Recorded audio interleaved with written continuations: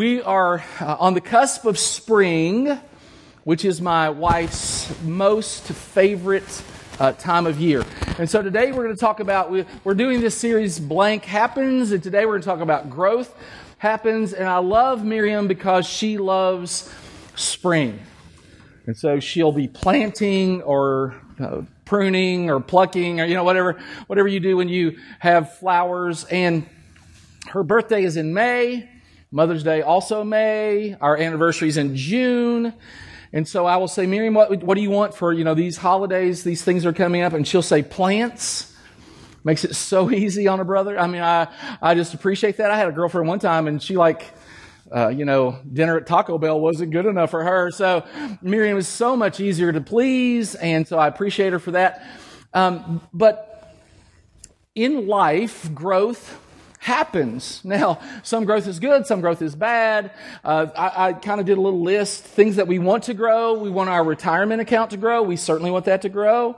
Our intellect, we want to grow.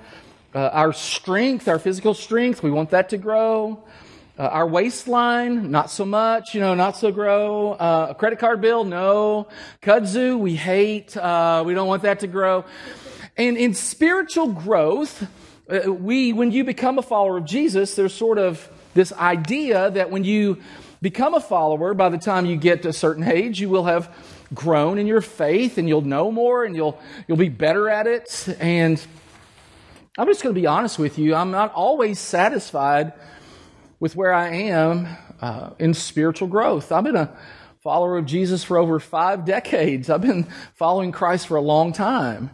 And yet here's what I find in my life, and it may not be the same for you, but I know it is for me. Sometimes I wish I was better at stuff. I wish I was better at praying, I wish I was more fervent in prayer. I wish I was better at not being anxious about the future. Sometimes, I know God has control, but sometimes I get anxious about stuff. I wish I was better at resisting certain temptations. There are things that still tempt me. I wish they didn't. I don't know if anybody else in the room can resonate with this, but I wish I had a tighter rein on my tongue sometimes. You too. I saw a guy, he tweeted the other day, on my subway ride home last night, I offered a pregnant lady my seat, saying, "Here, you can have my seat. I know what it's like. My wife is pregnant too." Turns out she wasn't pregnant. Also turns out he wasn't a lady. Sometimes we put our foot in our mouths and it happens, right?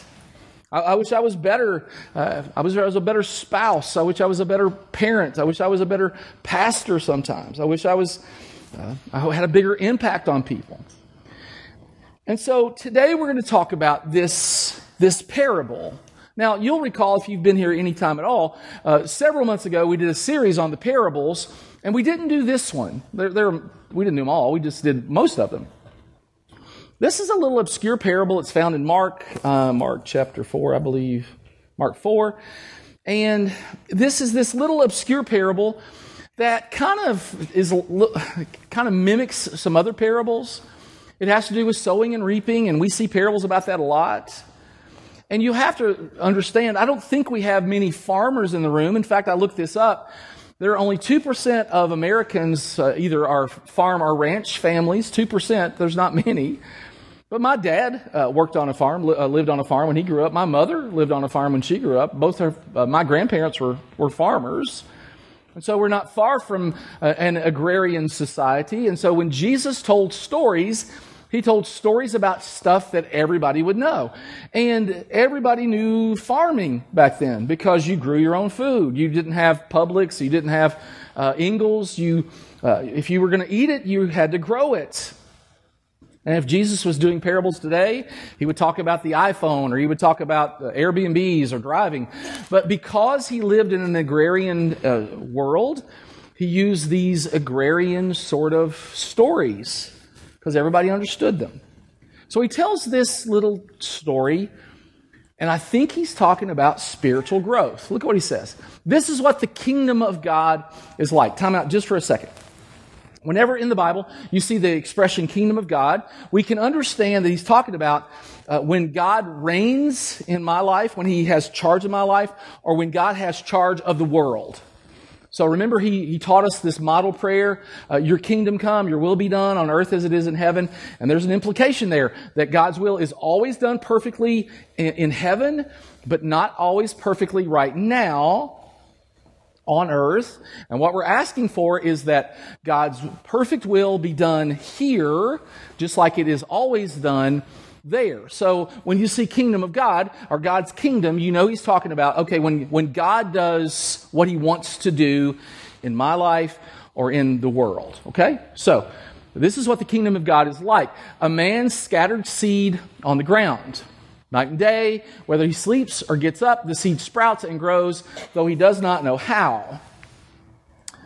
All by itself, the soil produces grain. First the stalk, then the head, then the full kernel in the head. As soon as the grain is ripe, he puts a sickle to it because the harvest has come.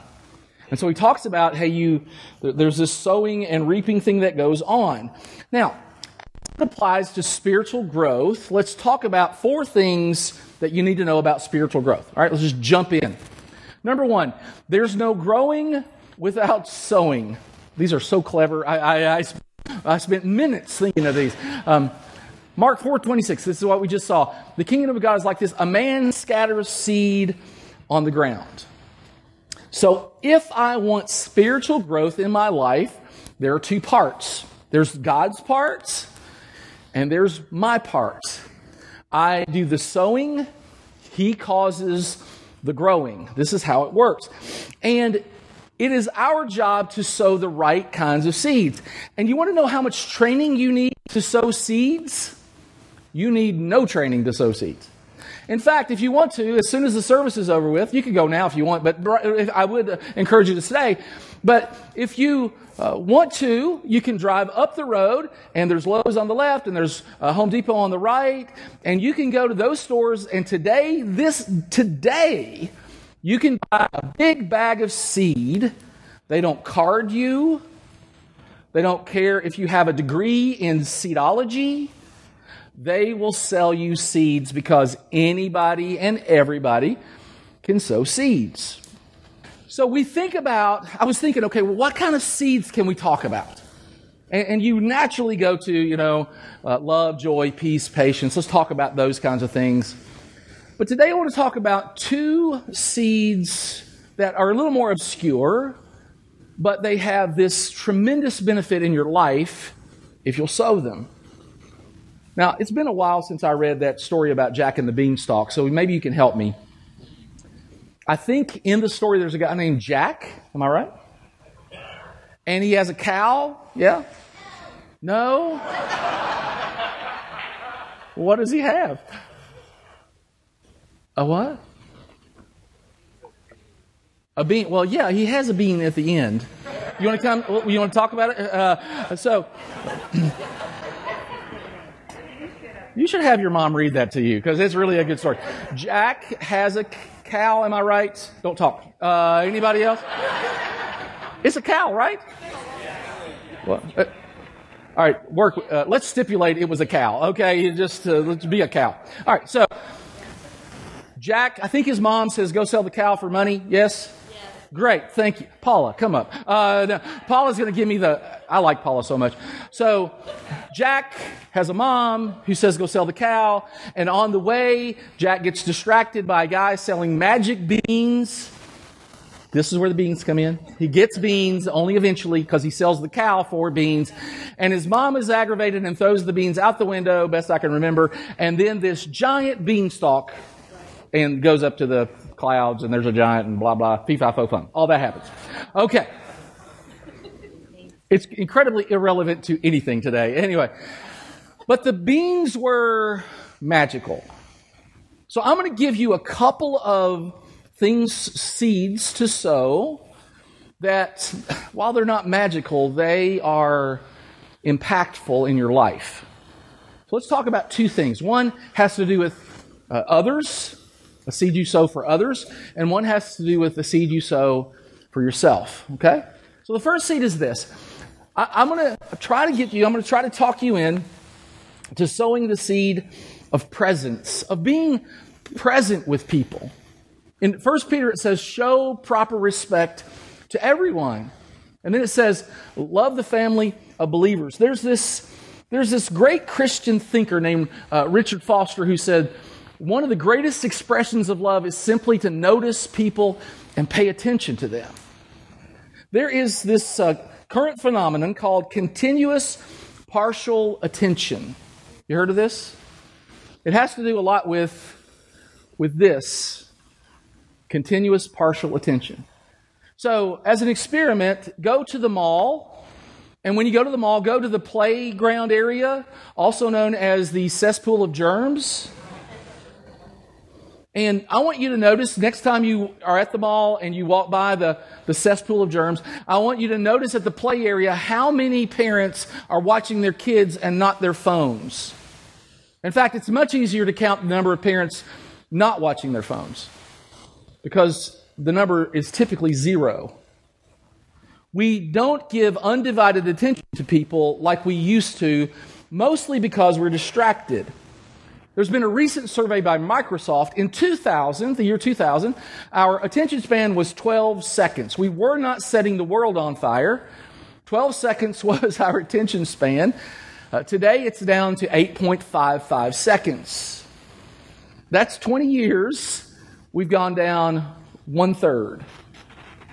At that rate, pretty soon we won't be able to give attention at all. Have you ever been to a place and somebody's checking out and there's somebody, they're on the phone while they're checking out, and there's a checker or there's somebody trying to serve them and they're not even giving them their attention?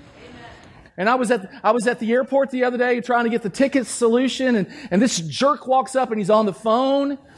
And Miriam said, get off the phone. You need to talk to that person. And so I had to hang up, So it's funny. I'm glad you got it. Dagny got it. Good. I think you all are the one that's muddled. I delivered that perfectly. So we have gotten into this rhythm in our lives where we're not present with people. And it is a beautiful gift to give somebody your attention. So we saw it last week. Does anybody remember? I hate to ask this crowd. Anybody remember the story from last week? There's a woman. She'd been ill for 12 years. Remember that? Lucy. That's right. Her name was Lucy. We named her. And all right. So here's the quiz. Mark, the author Mark in the New Testament, sometimes puts a story inside another story. There's a name for that. Do you remember what it was? Why do I even come? It's called a Markan sandwich. Remember that? It's kind of funny. The quiz will be next week. Markan sandwich. Mark has this kind of quirky way of writing the gospel where he's telling a story, and then that story he inserts another story. And so there's a guy named Jairus. He has a daughter, 12 years old. She's ill.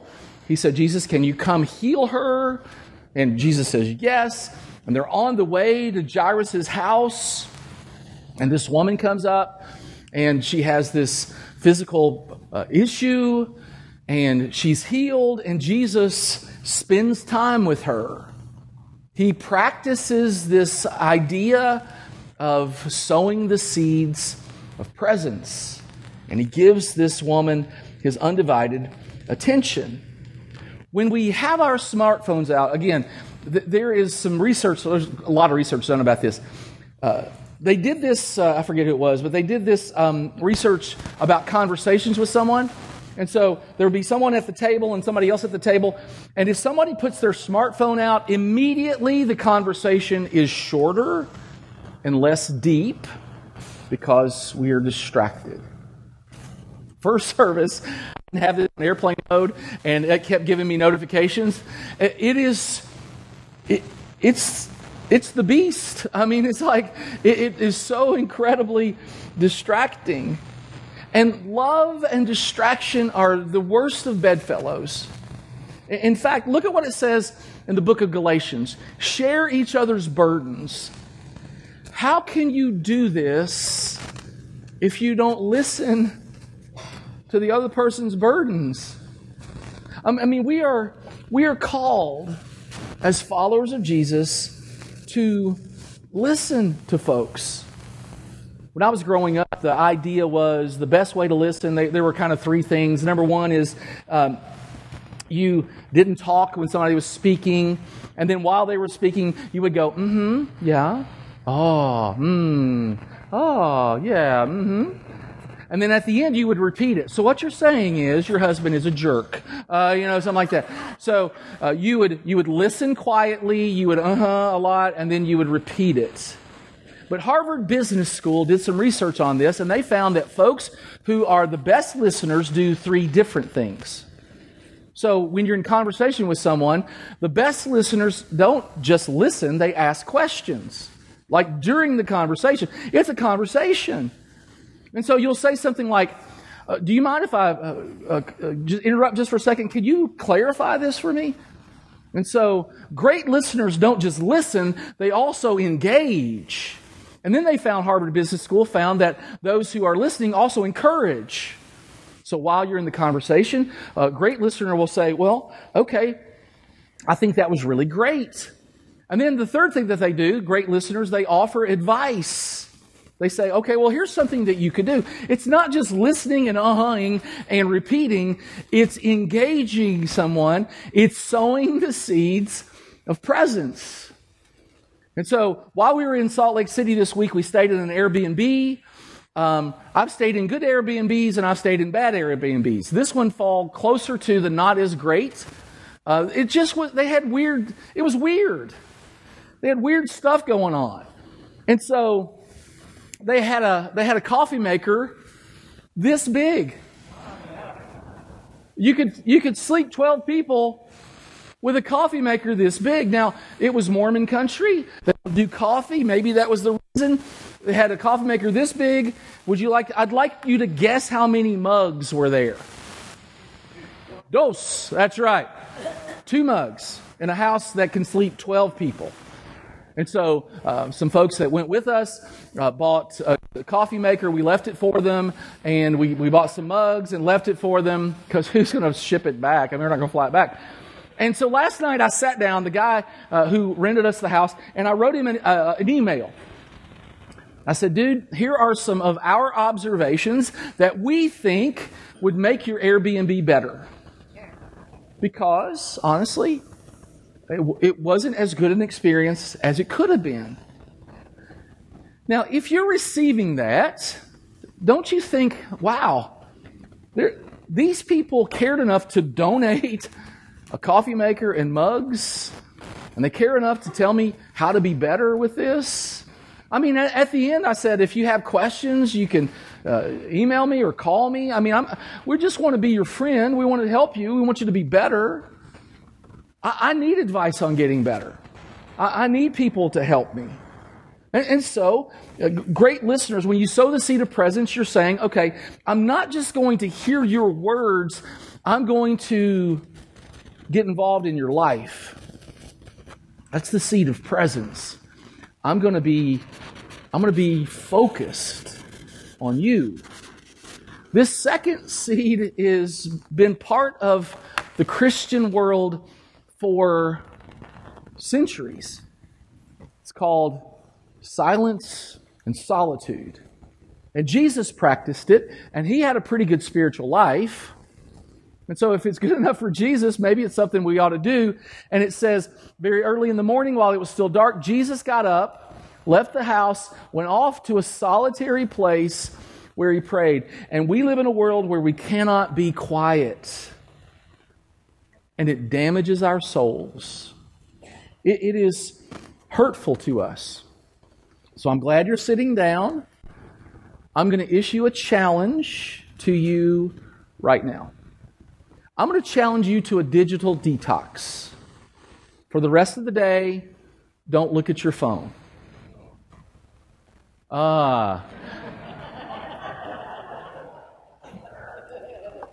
That feeling you're feeling right now is called withdrawal. It's what happens when addicts get cut off. It is incredibly addictive. Maybe that's too much. So I started doing this. At night, I don't really want notifications. I turn it on airplane mode. Some people will plug their phone in a different room. Here's what happens when we wake up and immediately look at our phones. By the way, over 80% of Americans do that. They wake up, look at their phones. You're going to say, that's where my alarm is. You know, they sell something called an alarm clock. You don't have to do that. Or you turn it off and then you set it down. I'm as guilty as anyone. So please, I'm learning this too. What used to happen in my life was I would wake up, I would open my phone, I would scroll through Twitter because that's uplifting. There's never anything negative on Twitter. And physiologically, we are messing ourselves up. Let me tell you how this works. I read this. When you're asleep, there's something happens in your mind. It's called delta waves. These are your sleep waves in your mind. That's where you have deep sleep. Now, after delta waves comes theta waves. That's when you're sort of awake, but you're just not quite awake. Kind of how I feel now. A little bit, kind of a little muddled, but it's delta and then theta, and the next waves are called alpha waves. And those are, you're still a little bit more awake, but you're not quite awake. And eventually when you get like in full rhythm, you go to beta waves. So delta to beta. What happens when you look at your phone immediately is you skip theta and you skip alpha and you just jump right into processing information. And researchers have found this does 3 really, really negative things in your life. My task as a pastor is to give you information that can help you be the best follower of Christ you can be. When we look at our phones immediately, 3 negative things happen. It causes an increase in stress and anxiety. That makes sense, doesn't it? Because when I read that the Russians bombed Ukraine, or inflation, or they're going to, arrest President Trump, all that stuff causes me stress, causes me anxiety. It's just not good for my soul. The second thing that it does to us, it impedes our ability to prioritize. We just don't know what should be first. And then the third thing is, it sets us up for being distracted for the rest of the day. And I can tell you this, I don't need any help being distracted during the day. I'm a little bit ADHD. They did a test, and on a scale of 1 to 10, I'm a 12. So I'm a little distracted. I literally, when I'm writing a sermon, I can be in the middle of a sentence, not a thought, a sentence, and I will think, I should check the score on blah, blah, blah. In the middle of a sentence. You know what? There's a clinical diagnosis for that. That's called being insane. How stupid is that? It's like, why do you do that? So I don't need any help being distracted. And so if I do this, if I look at my phone, then it causes this process of distraction. And the Bible tells us, what's the word? Still. We are commanded in Scripture to be still. And yet, I don't know about you, when I walk in a room and it's quiet, I don't know how to handle that. And so I'll turn on the television, I'll turn on the radio, I'll start to scroll something. And yet we just read that Jesus got up early and He went to be by Himself to pray. And the good news for you today is you can do this. It might be uncomfortable at first. You might have to develop it. But most of us are in the car sometime during the day by ourselves. I am. And so, don't turn the radio on. Don't turn anything on. So, if you want to, you can have a conversation with the Lord. You can just act like He's riding shotgun. He's right there. You just talk to Him. You can be quiet when you take a walk. I used to have my headphones in, and I still do some, but I can take a walk and just turn everything off. And while you're walking, you can pray. Have you heard nature lately? This morning, from my front door to my car, I heard a mockingbird. They are phenomenal. Some of them know 600 different songs. 600 different songs. They listen to the American Top 40. They know all of those. Casey Kasem, they know all of that. Before I got to the car, I heard a woodpecker way down there. I mean, there's something about nature that helps us connect to God. And so you can be quiet before God. In the evenings, I may have made it a practice. I'm going to think of 5 things for which I'm thankful that day. Lord, thank you for this and this and this. And when I wake up in the morning, here's my practice now. My phone is on my nightstand. It's on, airplane mode? I was going to say pilot mode. I knew that was wrong. Airplane mode. I get up. I wash off my face, I go get coffee, I go to my chair where I read my Bible, I read it on my tablet, I read my Bible. I have made a commitment, I'm not going to look at my phone for 30 minutes after I wake up. I set a little alarm, I don't want to miss it. Here's what I've noticed. It's incredibly calming for me. I still engage, I start to think, what am I going to do? What's the day hold for me? That's okay. But I'm not distracted. There's a lot of research around this. Where you direct your attention first thing in the morning and last thing before bed shapes you more than anything else the rest of the day. Since that's true, the first thing I think about, the last thing I think about, if that's going to shape who I am, and if I want spiritual growth to be part of who I am, then it by necessity means I need to be thinking about God first and last. Those are the seeds I want to plant. I want to plant the seeds of knowing God first in the morning, experiencing God last at night. This is a pathway to spiritual growth. Let's go on with the story.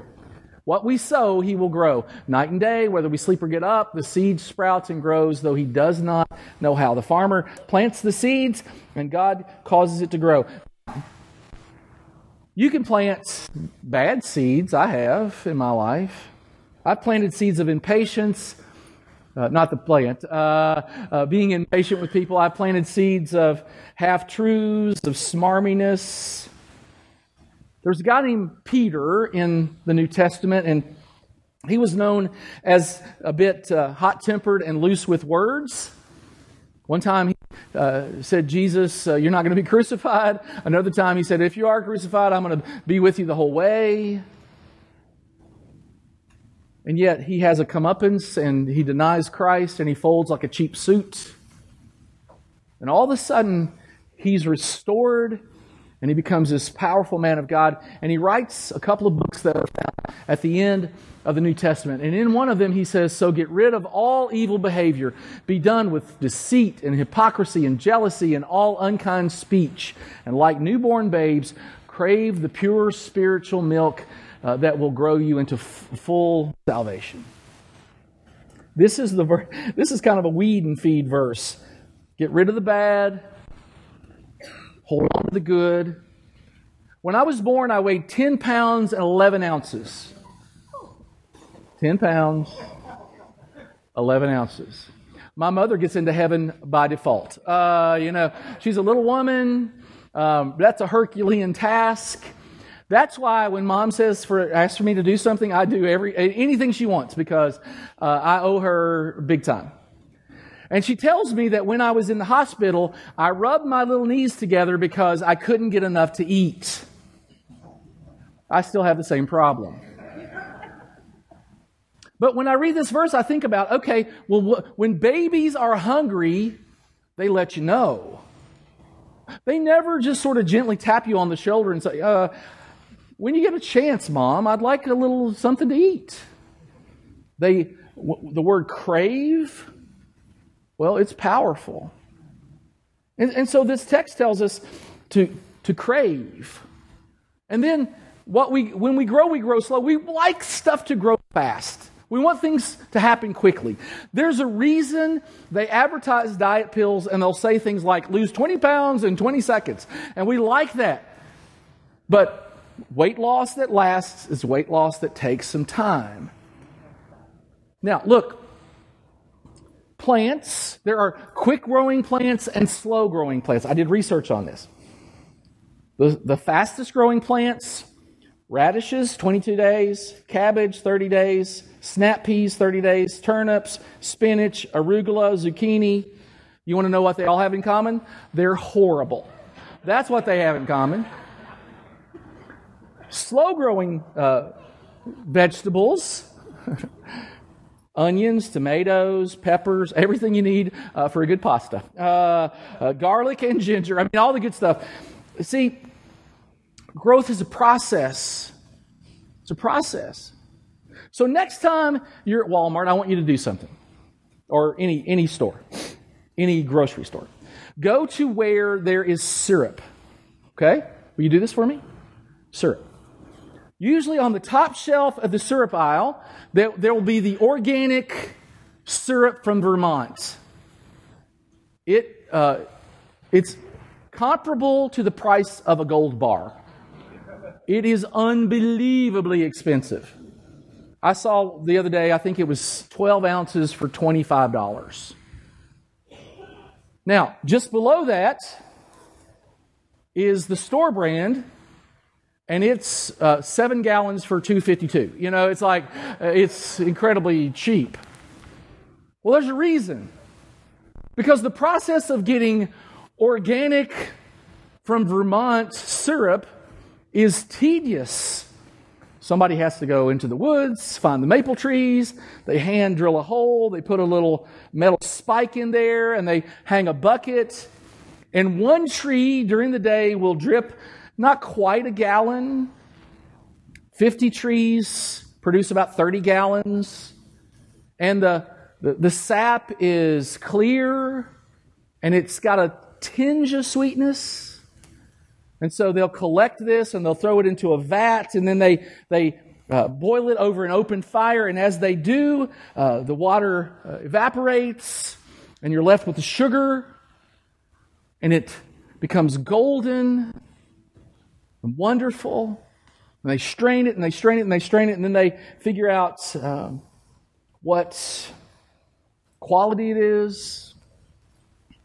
And the end product is 1 gallon of syrup for every 30 or 40 gallons of sap.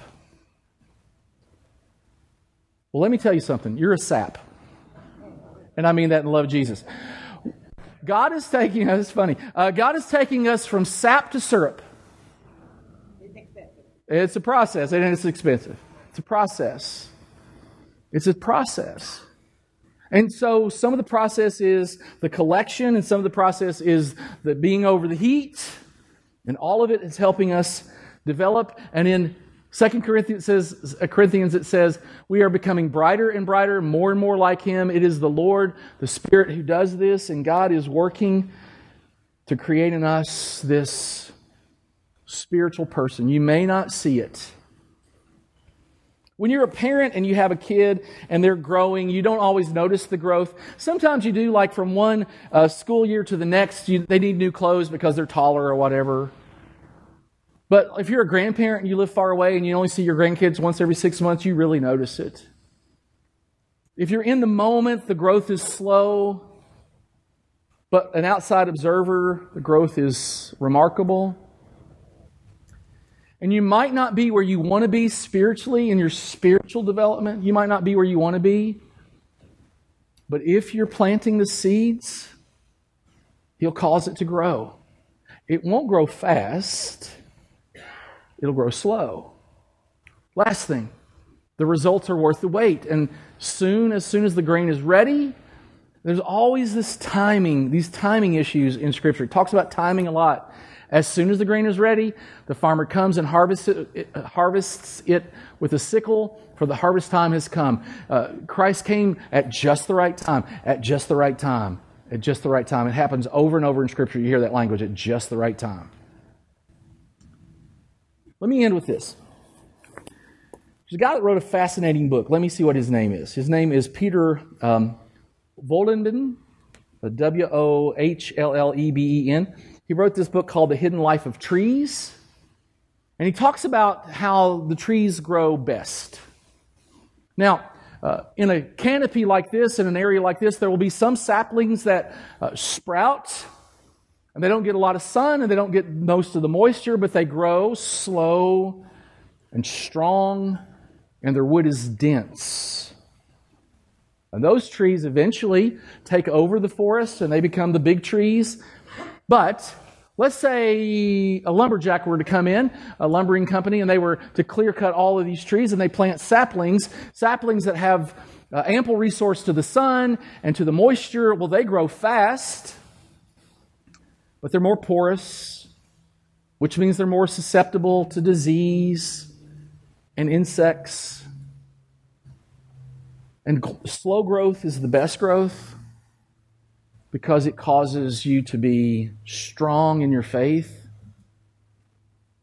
So let me end with a question. We're all sowing seeds of some kind. The real question is, what kind of seeds are you sowing? Are we sowing presence? Are we sowing the seeds of solitude and silence, of prayer? Are we sowing the seeds of kindness, generosity, love? Because what you sow is what you grow. It is an irrefutable principle of nature. What you sow is what will grow. So the challenge for us is to sow the right seeds and allow God to work in our hearts to grow us to spiritual maturity. Growth happens, but we have to sow the right seeds. Thank you, Father, for this day, for these words that you've given us. Thank you for how kind you are to us to cause growth in our lives. Help us to be eager and consistent in planting and sowing the right seeds in our hearts and in our lives. We pray it in Jesus' name. Amen.